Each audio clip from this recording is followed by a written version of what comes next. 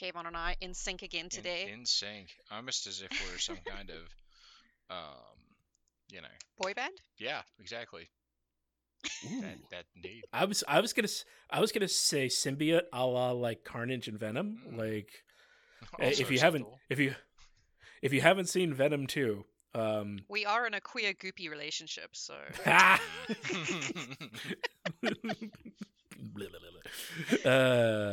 goop. But yeah, so we should see it. Yeah, it's super fun. Hell yeah. Yeah. cool. I'm here for it. Yeah, that's all. Yeah, because I Woody didn't have a- Harrelson I didn't plays have a look. Carnage, right? Oh my god! And they were cowards and got rid of the wig they put him in the end scene from the original Venom movie. Oh, what was the wig? Hang on, I Oh, need to. We haven't seen either of them actually. It was just look at the Venom end scene Woody Harrelson wig. Woody Harrelson Venom end scene. Oh, damn! They cowards. Weak. Cowards. Weak. Nonsense. They should have kept it. Yeah, it's his hair. That's Cassidy. What's his face's hair? Or what's his face? Is it Cassidy his first name or his last name? I can't remember. Cletus Cassidy. Cletus Cassidy. Oh yeah. Wow. Okay, that's right. Because he's supposed to be some kind of wild hillbilly man. But yeah, no. Woody Harrelson looks phenomenal with that kind of hair. They should have kept it. I mean, he looks like some kind of middle-aged man who's balding, who's had like a midlife crisis. Like gotten just like the weirdest wig ever to just like peacock. Have you ever seen the legendary Ask Me Anything he did on Reddit? I have where not. he had like a fucking meltdown. He clearly didn't understand like what he was getting into there. Oh, no. And like it eventually ended up with him being like, I just came here to promote a fucking movie. Fuck everyone here. And like, he stopped responding. What kind of questions were they asking? This is like now So, completely off track, but I'm just fascinated. I can't remember what really set him off, but like it was something akin to like I guess a more famous example is if like you ask Robert Downey Jr. about his alcoholism or like the time he killed someone and he just walks off an interview. That was akin to the question that got asked to him, like something like personal that he never wants to talk about and like make sure that no one knows about. Okay, so things that a professional journalist probably wouldn't ask because their job is on the line and they know not to do that. Whereas like the general public's just like, tell me about your STD or whatever. Like, yeah. Okay, that's it was fantastic. it was pretty good. Yeah, poor guy. And you know what? Like, good for him for not knowing what an AMA is and like not just having any understanding of that at all. Like. The fact that he is just like, wait, what is this actually? Like, makes me like him even more. A blessed life is it if you don't know what Reddit is. Yeah, right. Exactly. Like he's just like, so he just really does kind of come across as this just like sort of charmed dummy that just like makes his way through life and like things just go right for him and he's just like whatever, just like completely unaware of his surroundings. What a just wonderful man. It's like I was on Cheers. You guys want to talk about that? It's like, do any of you even know what Cheers is? Yeah, right. Oh, sitcoms. What are they? Yeah, well, I mean, like honestly, does anyone under the age of 30 know what Cheers is? That's a good question. Because that show went off the air in what, like 89 or some shit? You're probably not listening to the show. Yeah, it's been gone a long time. Yeah, but as Lexi was saying, if you're under 30 and know what Cheers is, let us know. Yeah, that would be. If you're under 30 and listening to this podcast, like, how? Cool. I mean, how did you find us? Yeah. Are you one of the people from Japan who originally started listening to this podcast because you thought it was about a boy band and you just stuck around? Hang on, wait. Let's back up a moment. Is there a boy band called Exo Squad? No, there's a boy band called EXO. Or something like that. All right. Well, but when we first started, we got a lot of traffic from people who I'm pretty sure thought this was a podcast about that band. That bangs. All right, hang on. We're gonna look into this really quickly. Damn, they have like music videos and shit. Ooh, and there's lots of dancing. It's like And they're Japanese or Korean? I don't know. They're super popular though. Yeah, they look like that. What's that band Ann likes on BTS or something? Oh, BTS, yeah. Okay. Which, just fun aside, I know we got to get into the episode here at some point, but fun aside, every time somebody says BTS, I keep thinking BTK. And so we have this one friend who's like super into that BTS, like Japanese or no Korean boy band. And she's always like, oh, you know, like blah, blah, blah, BTS. Oh, the new BTS video. And in my mind, I keep hearing BTK. That's what I like. I think like beaten, tortured, submitted or something. Like. Oh my god. Anyway. Welcome to the show. It's 6 minutes of complete divergence at this point. As always, we get to about the 5-minute mark, then we start talking about the real reason we actually come here. Hard-hitting news. You heard it here first, folks.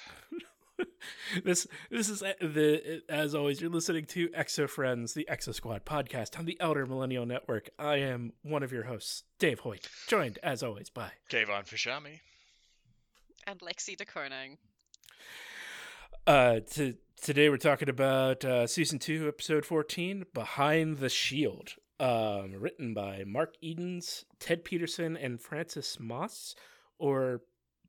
Yes, we've talked about these writers before, so we're not going to do our thing we've been doing recently about going into them, unless Lexi or Kayvon, you have any more insight into these two. I do not. I'm trying to remember what Francis Moss has done, but that's fine. Can't. See previous episodes if you want to do that, or look them up yourselves. So jumping right in.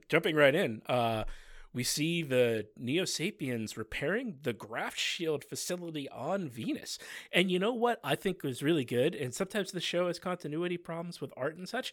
I like when the episode loaded up, also because of the title, I think I was immediately able to visually identify where they were based on what we had seen in previous episodes. Yeah?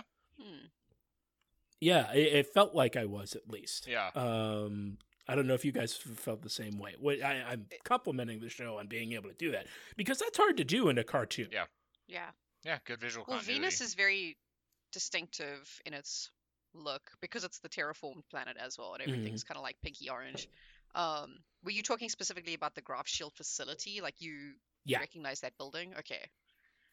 Yeah. Again, I think I just smoked too much weed to remember anything anymore. So it did not a discredit to the show or the animators. Yeah, it did have like a kind of Graft Shield facility look to it for sure. Yeah. Well, they all kind of look like big boobies. Sorry, I'm just gonna jump right in, because like later in the show, spoiler, when there's the other Graft Shield, it just looks like a big breast with a nipple on top to me. But sorry, maybe that just says more about my brain than anything else going on in the show. Well, as we all well know from anatomy, the nipple is where the Graft Shield energy comes from. Absolutely. Exactly. It's the center of gravitic, magnetism in our solar system. Science. Womp womp. Anyway. we see the Neo-Sapiens working at the Graft Shield facility on Venus, and Marsala and Nara are scouting out the effort. As they're doing that, we see a Neo-Mega, who we later learn is named Enlil. Enlil? I think it's Enlil. Walking. That's what I put in the notes, at least. He's walking around and looking up his name. It seems he is I think it's based on one of the top gods in the ancient Mesopotamian pantheon. Nice. Associated with basically weather and earth and everything that happens, right? And Nara and Marsala are almost spotted by Draconis' ship flying overhead with searchlights for some reason. I don't know, maybe they always do that. Yeah, I don't know, maybe landing lights, but also I like that Draconis has taken the time to build himself a custom-made dragon-shaped ship, which is pretty rad. Live your best life, Draconis. He's yeah, I mean, live it up. and moving pretty quickly, Draconis lands at the base and begins reprimanding the Neo-Megas working there for wasting resources and time on trying to fix the Graf shield because he was told it couldn't be fixed. The Neo-Megas have ascertained that, I guess they never figured this out because Zenobius never said anything before he was presumably lobotomized or executed, that Algernon was the one who built the Graf shield because they know who Algernon is and that he worked for Zenobius. And they figured out how to fix what he did to sabotage it. They claim to have brought the shield back online and activate it, kind of revealing to Nara and Marsala that the shield is working again.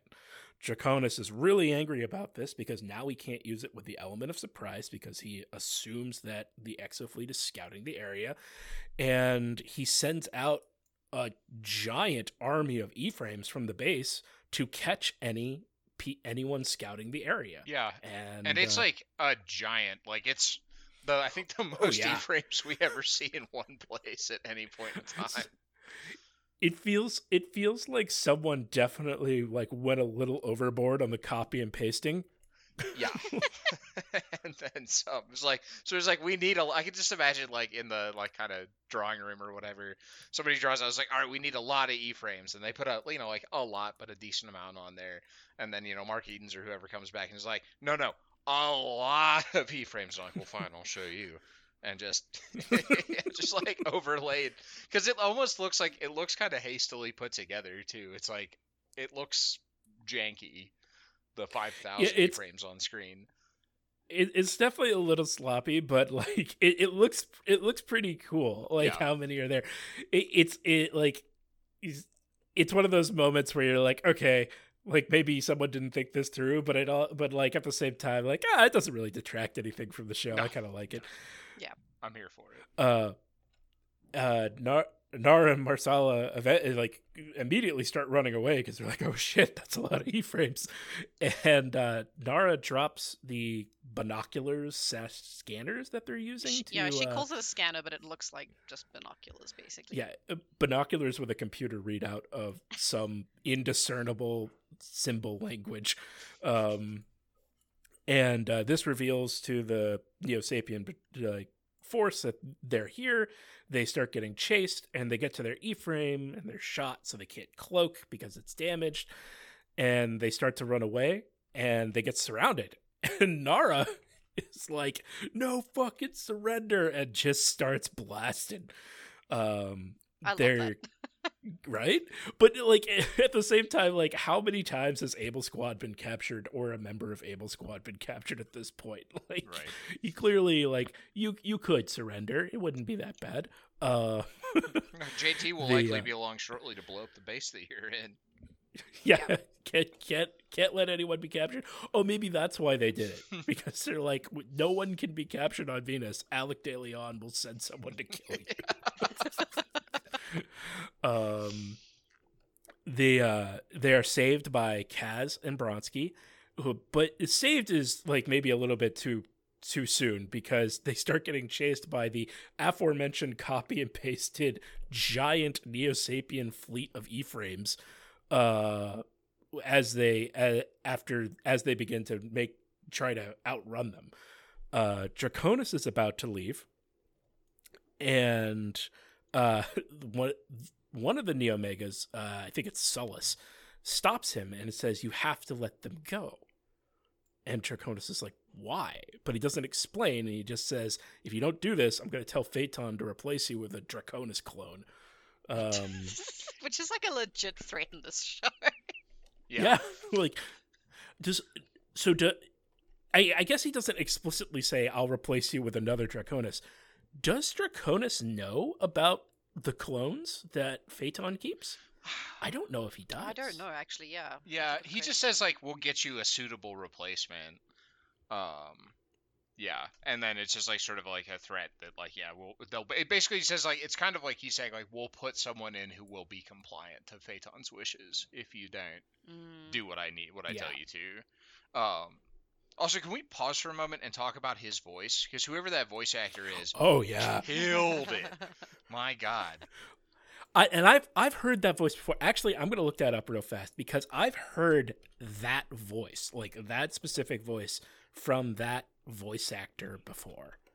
Fair. I think It's like Squad. If like Jordan very... Peterson and Barca had a child, it would be that accent. What were you gonna say? I was gonna say it's like a malevolent John Waters. I think Kayvon just laughed so loud that his microphone didn't pick it up because I could hear him sitting. Oh my God! Yeah, I'm sorry. I just like lost it there. Malevolent John Waters is perfect. Can you give me a quick who is John Waters? John Walters?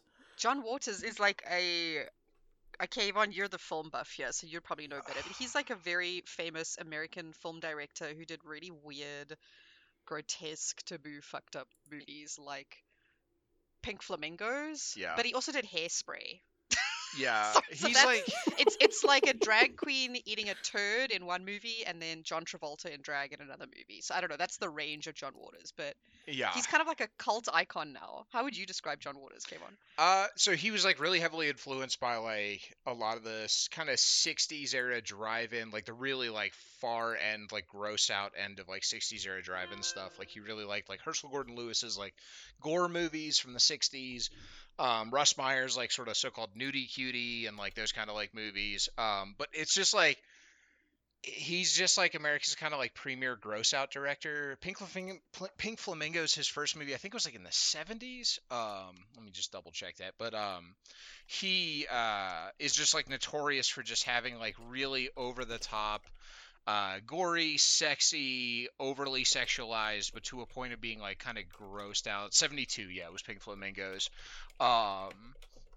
Which is his first movie and probably one of his most notorious. Because as Lexi mentioned, there's a drag queen in it, Divine, who actually literally eats an actual dog turd on camera. It's all done in one take. You actually see the dog poop, and then she picks it up and literally eats it. It's just like an absolute, just like total trash cinema, absolute gross out. But he's like this really hilarious, flamboyant character who looks kind of, I'm trying to think exactly how to describe him, like not quite Liberace-esque, but he's a hoot and he's so damn funny, and he also has like a phenomenal voice that, yeah, like the Sullust character is like 100% like a sinister John Waters. Oh, that's perfect. You've probably seen him in some stuff, Dave. I'll drop a picture in the Discord here, but yeah. I can't find like the credits of the show for the voice actor. Oh, that guy. Yes. Oh yeah, I know what you're talking about now. Yeah, yes, I know what you're talking about. That guy. He's like he has cameos all over the place. Did you ever see the movie Serial Mom back in the 90s? Sam Waterston and Catherine, what's her face? Yes. That was a John Waters movie. Like Ricky Lakeson, it's about that suburban house mom who like discovers that she really loves being a serial killer. Yes, I know what you're talking about now. Okay. Yeah, that's a John Waters movie. Catherine Tucker, I want to say. And to our listeners, if you've never seen the movie Serial Mom, it's worth a watch. It's pretty funny. Nobody eats poop in it, I promise. Okay. Oh, it's Scott McNeil. Kathleen Turner. Oh, as Sullust? Yeah. Wow, I did not expect that to be Scott McNeil. I questioned that. But anyways, if that is Scott McNeil, good job. He's the guy who played Yuri Staff-Rogan. Yeah. Good job at making me super creeped out with a voice. Yeah. Also, this guy looks awesome. Yeah, we've talked about him before. The guy, the cowboy hat man from Australia. Yeah. Pretty prolific voice actor. He looks like an extra on that old show. Do you remember Renegade with Lorenzo Lamas from the early 90s? Yes. Yeah, he looks like an extra on that That's a good show. Pull. That's awesome. That's a good pull. I like that. Yeah. So yeah, according to what I'm finding, that is Scott McNeil. I kind of question that, but if it is, it just proves Scott McNeil's a really good voice actor and deserves all his success. There you go. Heck yeah. At least for that. So yes, he is Sullus. Sullus has a bone. I say in the notes a bone-chilling voice. I hate it. And Sullus's name, I tried to figure out where that comes from, and the only thing I could find is he is a god who is locally worshipped in the Roman city of Bath, or a goddess, who is the goddess of the local healing hot springs that were there. Also, I love that there's a city called Bath. Yes. I didn't know, and apparently it's still there. Yeah. Yeah. Like, you can go there. Yeah, in England. It's in England. Yeah. I want to go to Bath. Yeah. And still worshipped by some quote unquote pagan religions today, as a goddess of healing.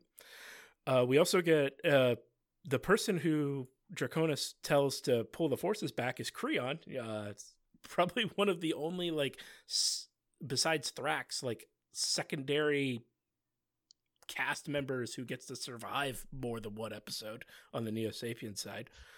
So he's still kicking around, helping Draconis. And back at the Exofleet base, the Sea of Amon, we learn that the fleet is coming to liberate Venus. We see the Resolute 2 leading the fleet towards Venus as Winfield hurries to attack while planning with Able Squad to attack at the same time that they destroy the Graph Shield. Algernon, I wouldn't even say begrudgingly, but he just admits that the Neo-Megas, after studying the body of one of them, are good enough to not only fix but probably improve upon the Graph Shield, which is worrying. Yeah. This was like uncharacteristically generous of Algernon. Right? Yeah. Well, you know it's serious because, like, he just freely admits it. He's like, yes, the Neo-Megas are maybe smarter than I am. Right, which kind of drives home, like, is like she's kind of, I think, pointing out, like, it drives home just how, like, serious the situation is, because if, like, probably the most arrogant man in the galaxy is like, hey, they might actually be smarter than I am. This is, cause for concern. Yeah. Sorry, I have to. All right. Is this now followed by this, like, intense montage scene? Yeah. I noticed how this episode actually has very little dialogue. Like, comparatively, I feel like there was either a lot of action or just, like, a lot of different kind of montage things going on. Yeah, it's one of the busiest episodes I think we've seen so far. It's especially with this training / preparation montage where we see Marsala making friends with James and Nara being happy about that. Oh, excuse me. Bronsky and Alec practicing their marksmanship, and Bronsky just like totally owning Alec. Like, I love how Bronsky oscillates between like sometimes completely inept as a pilot to one of the best members of the Exo fleet. Yeah. Like, I feel like it's very contextual. Yeah, it is. Like, when he wants to try, he does very well or something like that. Because he takes like his machine chain gun arm, which is not like firing small bullets, and juggles a can in the air with it. And then tucks it into... shoots... Oh, sorry, go ahead. Yeah, and then shoots the can into like the hole in the bullseye where Alec has just like hit the bullseye. After Alec like hits the bullseye and is like, yeah, look how good I am. Bronsky's like, yeah, whatever. And Alec looks at Bronsky like, who the fuck are you? And to which he just belches in classic Bronsky fashion. Yeah, no words exchanged, just absolute amazing marksmanship. Yep. And it was those scenes like when I was little that was like, yeah, this is the like, this is my guy. Like, Bronsky's the coolest on the team. Awesome. Yeah. We see Maggie fixing up or fine tuning Rita's E-frame. And then the final scene of like flight exercises with the squad as JT looks onward. Yep. Now I'm a big fan of 80s music over preparing to do something montages. I think they're like actually like a pretty rad way to tell stories narratively and visually. Yeah. And this was a top-notch, like, thumbs up, guys. Great montage. Yeah. It didn't go on too long. It kind of conveyed like this is a very serious moment in the series, and the squad has to prepare for it. It's really good storytelling, I think. Draconis is now being told of the Exofleet's approach as they get closer. Winfield inspects the Resolute 2, which Simbaka is very proud of. I think at this point, Simbaka has already been made the captain of the Resolute 2. And finally we see like the day of the mission, JT is looking out at the sunrise or the sunset. I couldn't really figure out which. It's not clear if it's morning or evening, but the sun is on the horizon. It's very pretty. Yeah. He's looking at a photo of Alice to like ready to steel himself for the mission and not make any mistakes and lose any members of his squad. Nara comes up behind him and comments on the beauty of the scene. You know, this is something she's been raised with her entire life, and the squad takes off for the mission. And I wrote down here, like, not to be like overly critical of the male gaze on this show, but doesn't it always seem like we constantly get like these slow pans upward of Nara's body? Oh my god, I didn't even notice that, to be honest. But now that you pointed out, I'm probably going to see it all the time. I mean, you know, I'm going to try not to be too much like that, but it struck me right now. I mean, because we're compared to Maggie and Rita, I feel like Nara is not sexualized, but like she's the more romantic interest character, if I can put it that way. Yeah. Yeah. I mean, we'll get romance narratives actually, like or at least like indications of romance for all three of them at some point. But like Rita's is probably the briefest. But like, yeah, she is like, she's got that kind of girl next door look and all that sort of stuff. You know, she's like the nice peppy blonde and all that. Yeah. I have to confess, I'm like going back through and like looking at the episode. I don't remember that shot, but yeah, like I could see that being kind of a weird thing they do. It is the early 90s. For a show that's pretty good about not doing that sort of stuff, yeah, I could still see it having like it being a thing. Well, I think there is something because and I can't remember who it was. One of the primary like driving creative forces behind this show actually has made a lot of pinup art. And like one of the things he makes pinup art of is Nara Burns. Interesting. Oh, okay. I did not know that. So like, and I don't think it's necessarily to like a gross degree as much as you can say that like pinup art is not just like sexualized art, right? Right. But it is something that happens, and I think like maybe you can draw that to why you see it here in the show. Right. Yeah. And also before they leave, we see the classic like Bronski's E-frame trying to close over his gut like right after he eats a candy bar, and like he has to like suck it in. He's like, oh. God bless him. Yeah, that was like a hilarious little touch as well. You're like, surely the E-frame is built with like, I don't know, more space than like your stomach is like right up against it, but I don't know. That's what Bronski's the Exofleet engineers thought too. Bronski's majestic countenance cannot be contained. And then he burps inside his E-frame. Oh, that So that good. E-frame. That E-frame must be rancid inside Yeah, of it. like, what do you reckon it smells like? Farts and burps. Yeah. That's what it's It's just like an old sewer drain. Do you think they had fart jokes for Bronski all the time, but they had to take them out for like the censor or something? Like Yeah, like it's like, oh, this might be a little too risque for like network television. Yeah. Oh man. Well, if we ever do get that live action remake, come on, let's do it. Fart Yeah, jokes with I want to Bronski, see lots of please. farting in space. Yeah. Oh God, it's in the frame, and I can't vent it. Ah. Yeah, you can just see him making like a fart joke at some point. Just like, like somebody's like, oh, like, what do you think, Bronski? And he just like farts. And he's like, that's what I think. And he's like, oh God, I'm stuck in here with this. I've made a mistake. Oh, there you go. We really should be writers for this. The finest fart jokes that 2 PhDs and a master's degree can come up with. Make this happen. After all this, the squad begins its attack, and we get to see some really cool scenes. Like Maggie uses her chain lightning gun to blow up a bunch of missiles, which is really cool. Like they didn't really show that before. Like I think that's kind of an indicator of her being clever on how to use this thing. But other than that, during the battle, this seems to be like a slaughter on the Exo Squad side. Yeah.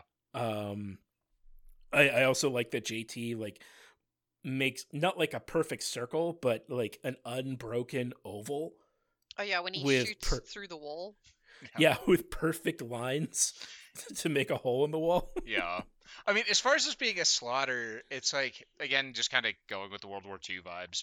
By the end of the war, both sides of the Axis had taken so many casualties that, especially in the air, where like experience, training, all that sort of stuff really mattered, they just like ran out of experienced pilots, and they were just throwing like rookies and like kind of green pilots at the Allies en masse, and they were just dying in droves. Like the latter part of the war for the Japanese like Air Force is it's a really almost sad story of just them getting slaughtered because they're all just green pilots, and it kind of has that vibe to it a little bit here. Like the Neo Sapiens are starting to run out of material, out of soldiers, out of everything, and it's just again like that sort of like World War II, the kind of parallels there that I think to some degree are fairly conscious in this. Yeah, and I like that read of it. I didn't think about that at this point. I do think they actually like explicitly say that towards the end of the series. Mm-hmm. But it's interesting to think about that happening at this point, especially on Venus, because most of the Venusian force was killed by the first Graf Shield incident. Yes. Yeah, that's right. At least I think they were. Yeah. That's right. So it's like been really, really heavy, like lots of heavy casualties, not the ability to replace it. Because again, we know they were trying to build this like breeding facility to be able to replace their losses. So it's like this is getting to the point where it's like starting to scrape the bottom of the barrel of the Neo-Sapien forces. Like, they lost Mercury also, which was a big fight for them. And it's just kind of getting to the point where it's like, who do they even have left? And what are they throwing at the Exo fleet at this point? Yeah.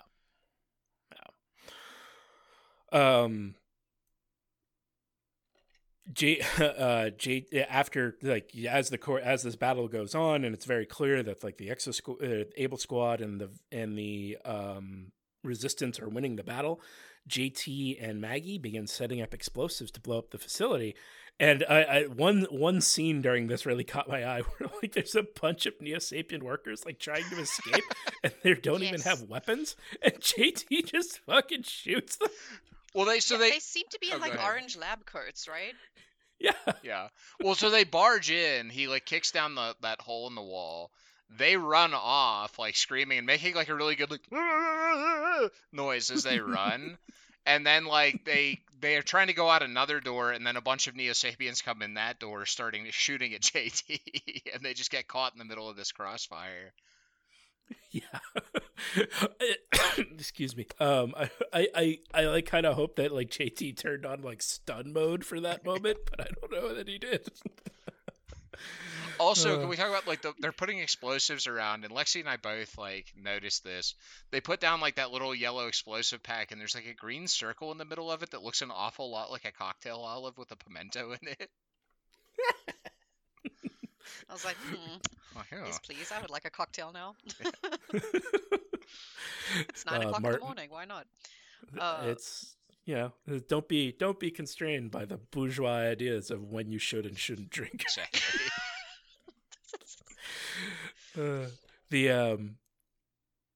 Draconis begins to panic at this point. He's back at Vesta, the capital of Venus, and Sullus and Allele reveal their trap to Draconis. You know, this has all been like a kind of a false flag operation where they have turned the large structure dome at Vesta into its own giant graph generator. Right. Which is like funny that he didn't, you know, I mean, you would think like, okay, maybe he doesn't pay a ton of attention to day-to-day administration, but like, how did you miss that as the overseer of Venus? Right. It's like, man, there seems to be a lot of work going on here. What's going on? Like, oh, the copper wire requisitions are way up. What's going on? Why are there Van de Graaff generators everywhere? Yeah. You're just remodeling. It's like what's it, the Property Brothers, but they're Neo-Megas. Yeah, and you know, I was thinking, like, as I was watching this, I was thinking, like, as a kid, like, this seemed subtle enough that it probably, like, blew my mind. I was like, whoa, that's such a great trap. Mm-hmm. Yeah. I mean, it is. It's like, a good clever. trap, and it almost works, right? Yeah. And there's like a few layers to it too, but first I was gonna, like, you know, again, another great name. Vesta is the name of the brightest asteroid visible from Earth. Oh. And also the name of the virgin goddess of the hearth, home, and family in the Roman religion. Also known as Hestia? Hestia? In I don't know. Hestia. Oh yeah, that's probably the right way to say it. In the Greek religion. And I wrote this in the notes about the next scene. Like, this is a great strategy if they don't touch upon it, but like, because like, if the Exofleet wanted to attack this Van de Graaff generator by just shooting from it from the sky, they would have to probably kill most of the humans living there. Yeah, like the largest population center on Venus. Yeah. So, like, they're holding people hostage by this, either inadvertently or advertently. I'm not sure which, because they never talk about it. No. Undoubtedly, I'm sure that would have probably entered into their calculations, though, like being just cruel and brilliant. Yeah, especially for the Neo-Megas, right? Like you said. Alec figures out what's going on at this point. He's like, okay, this has been way too easy. This is like a shell game. They're trying to divert our attention. And he tells JT, and JT gets in touch with the fleet. Algernon, like, hooks up to the graph facility that they're at and tries to turn it on and realizes it's a dummy system and it's not real. And so Winfield's like, oh shit, we got to pull back. Yeah. And as he does this, Draconis is not ordered the Neo-Megas, but like the Neo-Megas and Draconis have activated this new, larger, more powerful graph shield, and it begins destroying the fleet. And Simbaka's like, no, don't pull back. Everyone cloak. and they give some scientific explanation of why this works. But Algernon puts it best when he's like, oh, they can't target what they can't see. Why didn't I ever think of that?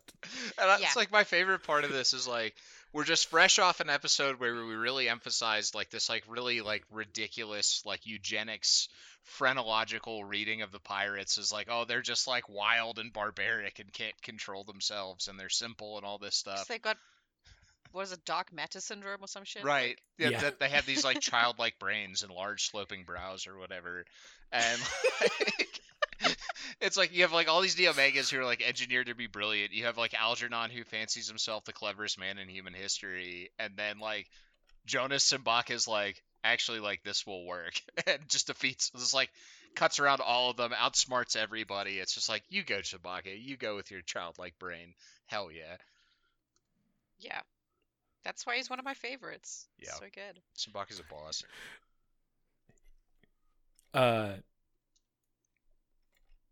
Oh yeah, so they turn on the cloaking, And the craft shield is like it's really funny because you see Enlil like looking at a monitor to watch what's happening, and the fleet just like blips off the monitor. and Leo is like, how could this be? Right. It's like, you guys, everybody knows they can cloak, right? Like this is commonly known fact. Come on, guys.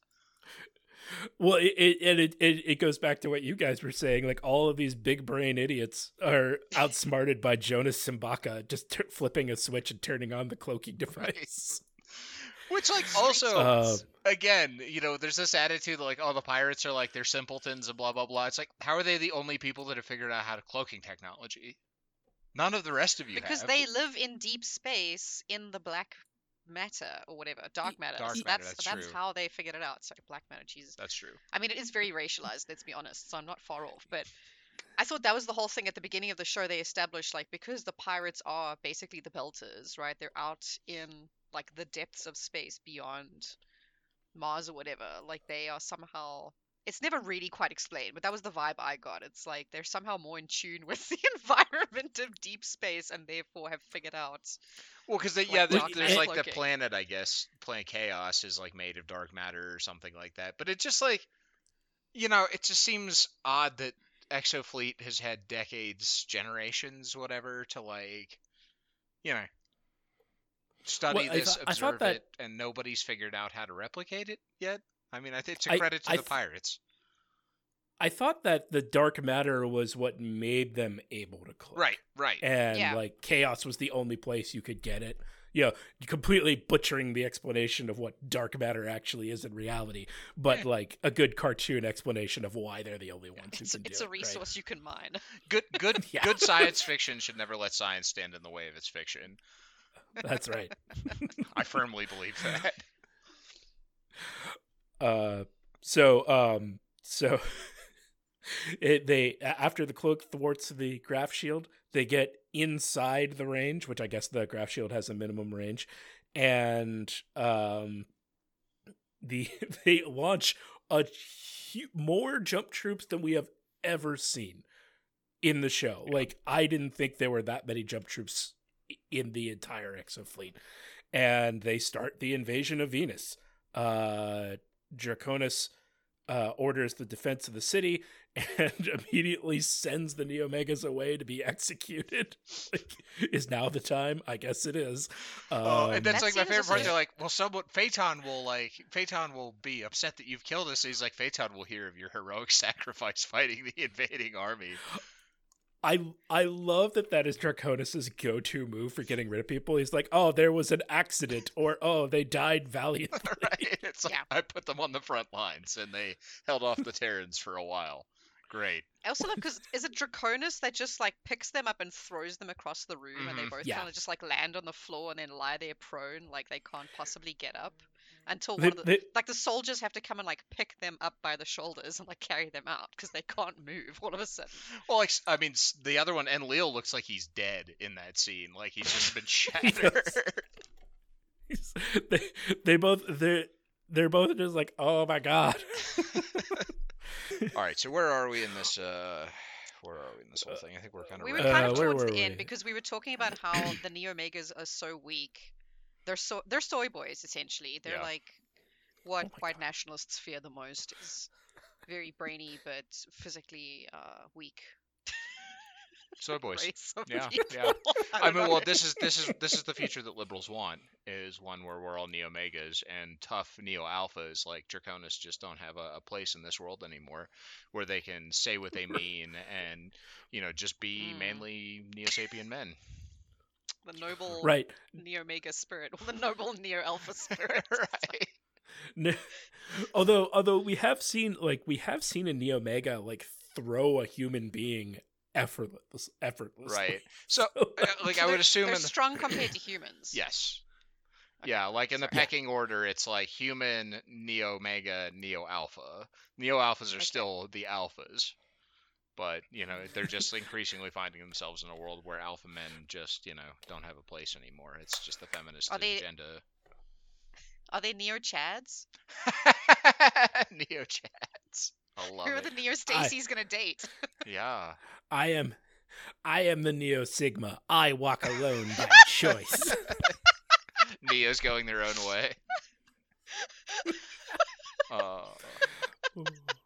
Sorry. We're Oh my God. excuse me. Sorry about that. Yeah. So I think we left off where Draconis is panicking. He's thrown the Neo-Megas out, and he orders the defense of the city as kind of their last stand. As we were talking about, I love how much of a scumbag Draconis is. Oh, he's wonderful. He's just absolutely delightful. I really like Phaeton's generals in general. But yeah, Draconis is what a joy. Especially the whole just like again, like Phaeton will hear about how your noble sacrifice later. It has been. He's got a little sign. It's and he just flips it to 0. It has been 0 days since our last fatal accident. Since our last noble sacrifice. Amazing. The episode ends with Nara and JT watching the attack on Vesta, and Able Squad running to their E-frames to join in. And JT comments, "This is the beginning of the end for Phaeton." Heck yeah. Woohoo! Woo! We're doing it. Yeah, the episode kind of ends on a cliffhanger because, like, yeah, they're all running towards the E-frames, and you almost expect there to be another scene after this, but it just cuts to the credits. Yeah, and we'll have to tune in next week to find out what happens with the battle on Venus. Mm-hmm. Tune in next time. Yeah, and yeah, that's the end of the episode. Yeah. Good fun action-packed episode, which again I feel like we get a lot of in season 2, where there's some episodes where there's just not a whole lot of dialogue, and this is like the pinnacle of that so far. Yeah, for sure. Yeah, I mean it's really getting down to the kind of like this is kind of the D-Day moment, and now it's we're getting to the big because I think there's like an upcoming like the major space battle left to have, the kind of big climactic battle of the war. And then it's just, kind of just slowly peeling back the Neo-Sapiens from this point out in a bunch of really rad action-packed episodes. Yeah. With that, is there anything you guys want to plug or suggest this week? What have we been watching? We watched The Haunting of Bly Manor finally, which is more like The Haunting of Sad Manor. Yeah. Fuck. That show was so depressing. Really beautiful, but depressing. Yeah. It's the same team of people that did The Haunting of Hill House and Midnight Mass. But whereas those two Midnight Mass was so good. Oh, yes. Yeah. Have you seen The Haunting of Hill House? No, I haven't watched Give that a watch. It's very good. Incredible. Okay. And it's a retelling of like the classic movie, the original 1963 The Haunting, and Shirley Jackson's novel The Haunting of Hill House. Wonderful. Yeah. Midnight Mass, Haunting of Hill House can legitimately be considered like horror stuff, and like Bly Manor has like ghost story elements, but it's really just like a very sad show about trauma. But that's what makes it a good ghost story. True. I actually think like it's very self-aware because it's also so Haunting of Hill House is based on, as you said, like the Shirley Jackson story and the film that preceded it, well, loosely based on those things. And then Haunting of Bly Manor was very loosely based on Henry James's Turn of the Screw. But I think that's right. They are very like self-aware in the way that they use the ghosts to actually tell a story about like human trauma and loss. Which I guess, Haunting of Hill House does the same thing, actually. Yeah. Just for some reason, I don't know why, like, Bly Manor was just so dark and sad. A lot sad. But they also have, like, a lot of... If you like one of those series, you'll probably like all of them, because they also use the same actors again and again. Kind of come up, so... Yeah. Highly recommended. Good suggestion. Other than that, I can't really think of too much. We're end of the semester, and I've been grading endlessly a million papers. And in fact, that's what's going to take up the rest of my day. So maybe we'll have better recommendations next time. I'm going to recommend Duolingo, because I have been learning Español. Estoy aprendiendo Español. No. And I'm just using the free version, so like every now and again there's an annoying ad. but I just tilt the screen away from myself and turn the volume down for like 30 seconds, so whatever. Nice.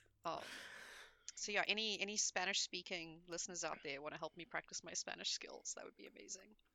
I'm like trying to think in 2 languages now, which is difficult. Thank you. I did finish the last book in the Expanse series this week. That came out, I think, like a week or 2 ago. And it ends well. It's not my favorite book in the series, but the ending was pretty solid, I thought. So if you're an Expanse fan and haven't had a chance to get to the 9th book, it's definitely worth the read. Nice. Yeah, I get the only thing I'd recommend. I've over the past 2 weeks binged the end of the 10-year storyline that has gone off in Final Fantasy XIV, the latest expansion. How was it? And it is excellent. It has cemented the game not only as my favorite MMO of all time, but it is now in my top 10 list video games of all time. Cool.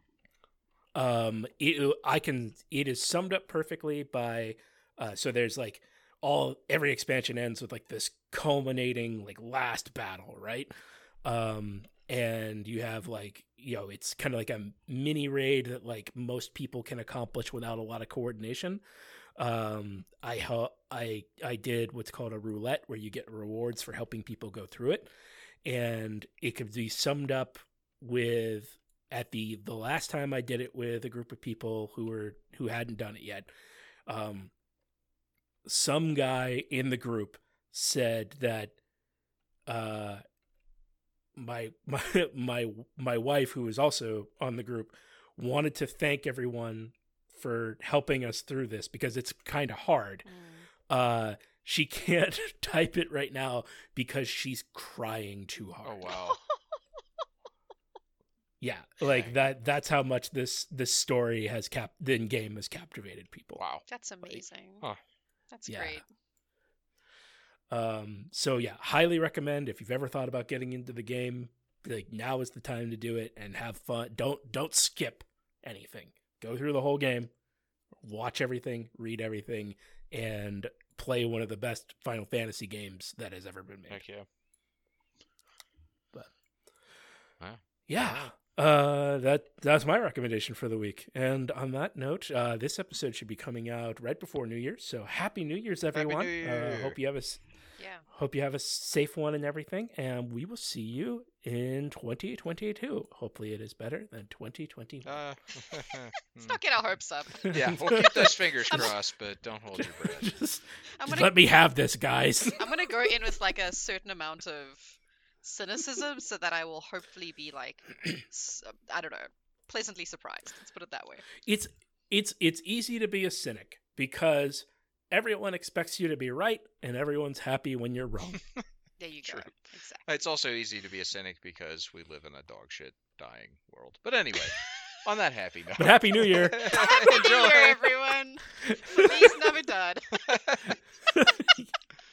Feliz Navidad. I love that. Feliz Navidad. Stay safe, everyone. Right, bye. Adios. Au revoir.